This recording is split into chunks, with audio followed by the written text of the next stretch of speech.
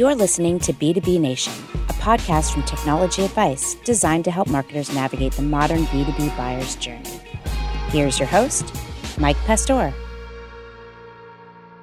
Digital products are all the rage among consumers today, and you know this because you're a consumer.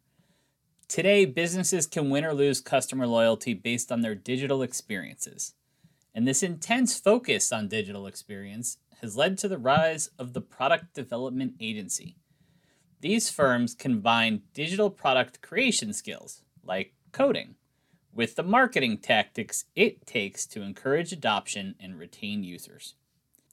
Margarita Mangino is the Chief Growth Officer at Uru IT, which is making the transition from developing digital products into a full-service digital product agency. In this episode of the podcast, I'm talking to Margarita about the rise of digital products and product-specific roles in organizations, about the challenges of transforming your go-to-market message, and how marketers should approach economic instability. Welcome to B2B Nation. Margarita Mangino, thanks for joining us here on B2B Nation. Why don't you take a minute or two and tell us who you are and what you do? Hi, Mike. Nice to be here. Thank you very much for the opportunity. I'm Margarita, as you said. I'm always use the joke like the drink. I'm Chief Growth Officer at Uru IT, a digital product agency, and I'm responsible for the marketing, sales, and go-to-market strategy in the US. I have more than 10 years of experience in the software industry in sales and marketing roles.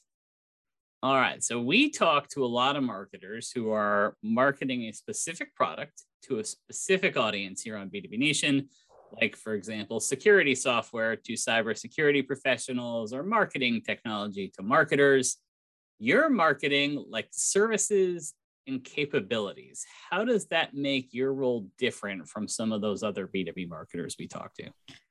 That's a good question, Mike. I think that what makes my role different from the one that is selling a product is that you can't offer a free trial of your services, right? So in our case, we build digital products, and sometimes they are from scratch. And other times we help companies to improve and scale their products. And these products are like their babies or their main revenue source. So that makes that our strategy to sell is a lot based in trust and good relationships. I think that is the main big difference. And we work with some digital marketing strategies focusing on our brand awareness, content, SEO, positioning. But what really brings us new leads is our network and partners. We mostly sell by referrals, and that makes that our offline strategy is the king. If you're that dependent on human relationships, how hard have the last couple of years been for you?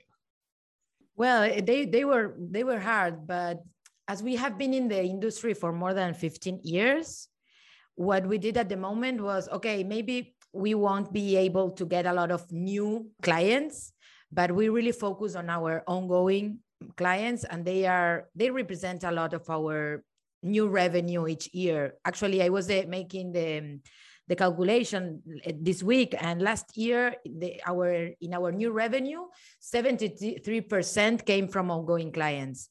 So what we did was to focus a lot there on the clients that we were already working, and then everyone was in the same page. And what happened, I think, with the pandemic is that people were really open to talk more like through digital channels. So our partners that they were in their communities and network, they still brought us new opportunities to work. But it's real that, I don't know if you know, but our company, our headquarters are in Uruguay, in South America, and we have offices in Colombia and in Los Angeles. But mostly, even though our main go-to-marketing strategy is to have presence in the US, and we come and go every month, and we try to be really present. Mostly we still sell remotely. So it doesn't affect it a lot, but it's true that at the beginning, we were a little bit anxious to see how it was going to impact. Right. What would you say today is the biggest challenge that you face in your marketing? The biggest challenge that we're having right now is that since a few years ago, we have been shifting our offering, and we decided to transform our company from a software development studio into a digital product agency. That means that now we not only can have developers to develop new products, but we also work from the product strategy, design, obviously development and building, but then the growth stages. And that meant that our market segment changed. Usually our buyer persona was a CTO, and we talk a lot about tech stacks and I don't know, mostly technical things. And now our main buyer persona is a chief product officer. So we talk a lot more about business, what are their goals, what they are trying to accomplish with their ideas or products or what they have. And what happened with this is when we changed market segments, it meant that we had to rebuild our branding, positioning, and also our network, because our partners, the companies, the persons and companies that were referring projects to us, they were thinking of us as a software development company and not being able to participate in the end-to-end product lifecycle. So we had to do a recalculation, right? Like the GPS, and say, okay, let's start again and see how we can leave all these changes, right? And how to build that authority again. We had a lot of authority in the IT industry. So now what we're working on is how we can gain that authority again in this new product community, right? Right. And you see that a lot with companies, or sometimes they just flat out say in their marketing, you knew us as this, but did you know we can do all these other things as well? Exactly. Okay. The main reason for our change is that we wanted to be in the table discussing with them the strategy and adding more value, and not only like, okay, what are your requirements and we will code it, right?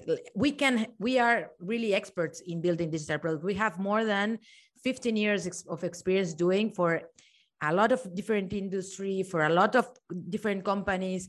So we were really prepared to do that, to help you envision what is the best product for the need that you're having. So when you marketed mostly to IT leaders, to help them with, like you said, the coding and the product development from a purely technical standpoint, IT leaders, there's a lot of noise in that space. There's a lot of people trying to get their attention.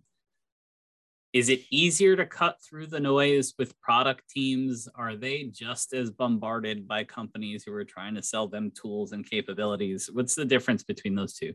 The IT roles have been around, like a lot of the IT roles as roles have existed for years. I think product as a position in the company hasn't really had the authority it's starting to get now, right? Until I think that product people are started to gain more notice or being more relevant inside of the companies, and they are gaining more power.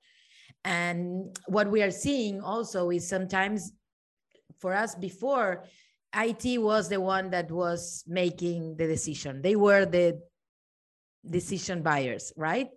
And now the whole process is led by the product people.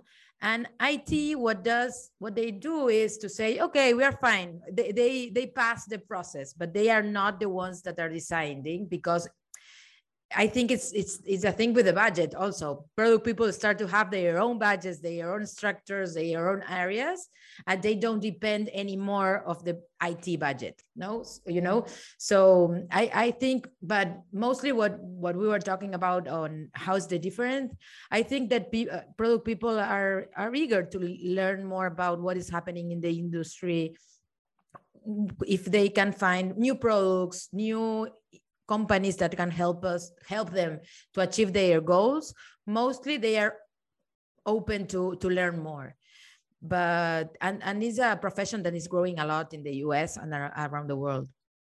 one of our strategies has been to start working and supporting the product managers associations that are locally in LA and Silicon Valley, for example. We participate as sponsors and as speakers in a lot of product conference. And we are doing a lot of outbound also, connecting. We try every week to have conversations with product people, even though we are not selling. It's just to understand what they are doing, what they are living, and get them to know us, so we can be maybe a possibility in the near future. All right. So as you and I have this conversation, it's the end of June. It's the end of the quarter for a lot of people. But the global economy looks like it's in for a little instability in the coming months. How does that affect your plans for attracting clients? And what's your advice to marketers about how they should operate in uncertain times? Yeah, I know. I have been doing a round of meetings with a lot of companies and product people, and I'm seeing that they are cutting their budgets. They are even letting people go. And it's so sad to see, right? It's like we were like everything was so good going for everyone. And it's so nice to see when that happens that it's a little sad. But I think that after we leave the pandemic, I learned that everyone can be very resilient and adapt for new times. I think that the best thing to do is to not ignore it, to see it, that it's coming. Okay, let's face it, right? And also have many plans. You have to go to your plan A, right? Your original plan. But we must have also a plan B, and I think a plan C too. It's like, okay, if this is not working, our best case scenario is the plan A. But if this happens, we can go in the plan B, and what we should do if we're in the plan B, and have a plan C that is pessimistic, but okay, what we should do if we have a plan C. And I think that times of being flexible and being creative are coming. It obviously affects our plans, but I think that companies will still need to innovate more in these times. It's like if you want to survive, you need to innovate. And there are also times in which a lot of new entrepreneurs and creative ideas come to life, because people are out of their comfort zone, and they start thinking, okay, what can I do now? If I don't have a job, why don't I start my own company, right? So there are times where people are really creative, and I think that can be sometimes an opportunity for us as we develop and build new products with LATAM talent.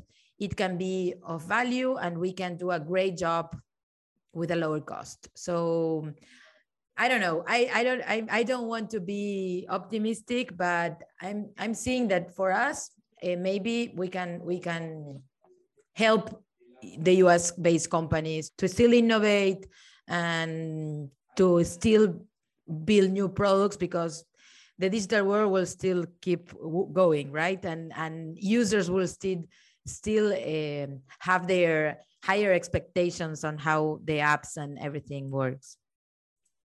You mentioned, we haven't really talked about, you mentioned the company being based in Uruguay. Which, when I think of hiring like offshore talent, I think a lot of people like me, they think of Asia, they think of the Far East. Latin America isn't top of mind for a lot of people. I think I could say that comfortably, but how do you pitch that to clients as an advantage for you? Yes, it's true. Usually when you have like these terms that are offshoring, right? That comes with outsourcing. And offshoring usually means India, Asia, and that kind of countries and continents. But since a few years ago, we started to hear nearshoring, right? It's like outsourcing, but closely. And it usually refers to Latin America. It's true that it's not the most common. And usually our pitch is that we have a great talent in Latin America. Usually we are more familiar with the US culture and the way you work and how you like to do things. we are countries that are really well prepared in IT. Uruguay, for example, is a really small country of 3 million people. It's the size of San Diego. I always say in amount of people. So you can imagine we are maybe our territory is not big, but it's bigger than San Diego, obviously. But one of our main sources of growth and industry is the IT. Actually, we have zero disemployment in the industry. And Colombia, for example, has a great talent also in IT, and they have really great English. They are closer even than us to the time zones.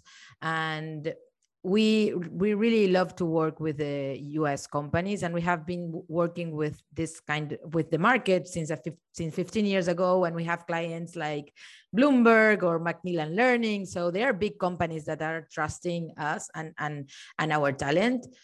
So our pitch basically is that we can be there in just a few hours. We can be, I don't know, with the West Coast, that maybe is the worst time zone that we have of difference.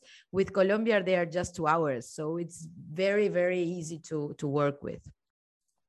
So Montevideo, if you weren't aware, is on Atlantic time, right? So it's about the same as like Nova Scotia and the Maritime provinces of Canada. 1 hour off from US East Coast, 4 hours off exactly. from US West Coast. Exactly. Right? So, it's very close. And our English, we have good English. Usually it's easy to understand us. So I don't know. I think the most important part is is the talent. We have really talented people, and also the culture. I think that to have a similar culture, it's easier to understand each other and communicate. So that's mainly our pitch on that side. Yeah, 3 million people, like you said, San Diego. It's also about the size of my home state of Connecticut. Okay, there you go. All right, the question we ask almost everybody on B2B Nation: what is your favorite tool? What's the one thing you can't work without? The usual rules here are you can't say your phone unless you're citing a specific app, and you can't say a product that you're trying to market or sell. So what is it for you, Margarita? Okay, I will do a disclosure. This is not sponsored, okay? But my favorite tool is HubSpot, actually. I started to work with them in my previous job. And when I started in NeuroIT, we were way behind in marketing and sales tools, using a lot of them, but they were not connected, and the data was distributed and hard to unify. And it was really hard to understand what was working and what not. And also to gain speed and being agile in the marketing initiatives and making decisions. So one of the first things that I incorporated with my team as soon as I started was the marketing hub. And a few months later, I added the sales hub too, to have visibility of the whole lead generation process.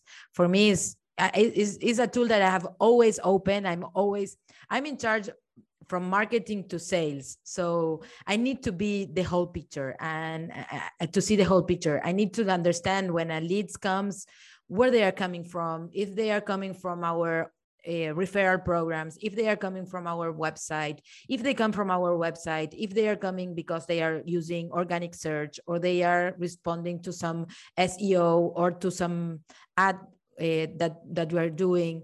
I'm trying to dig really deep on the data that I have. And even though I usually have all the analytics in HubSpot, I always, when I want to go deeper, I go to another tools and try to narrow down better the behaviors. But for me, it's so easy to have everything there and have the whole picture just in a few clicks. That for me is the best tool, that my favorite tool, actually. Yeah, HubSpot, I've used more than a few CRMs at this point. I think the UI in HubSpot is probably the best that I've worked with. It's a good tool. There's a lot of people online that know a lot about HubSpot too. So you feel like you're never in the dark and looking for tech support or anything, because exactly, pretty rabid community out there. Build landing pages really quickly. You can, I don't know, send all your communications through there. and see how they work.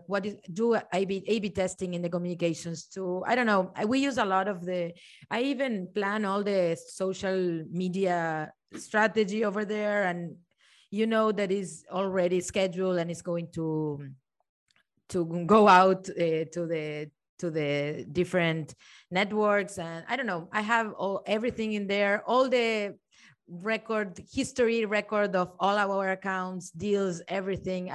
For me, it's a very complete tool that I like to work with. All right. Margarita Mangino, thanks for joining us here on B2B Nation. Thank you, Mike, for inviting me. I had a lot of fun. Thanks again to Margarita Mangino of Aru IT for joining us on this episode of B2B Nation. And thanks to the Technology Advice crew of Amy Dunn, KJ Pace, and Hunter Hill. You can subscribe to B2B Nation on Apple, Google, Spotify, or SoundCloud. Mnemonics in the Guild wrote our theme song. We'll catch you next time on B2B Nation.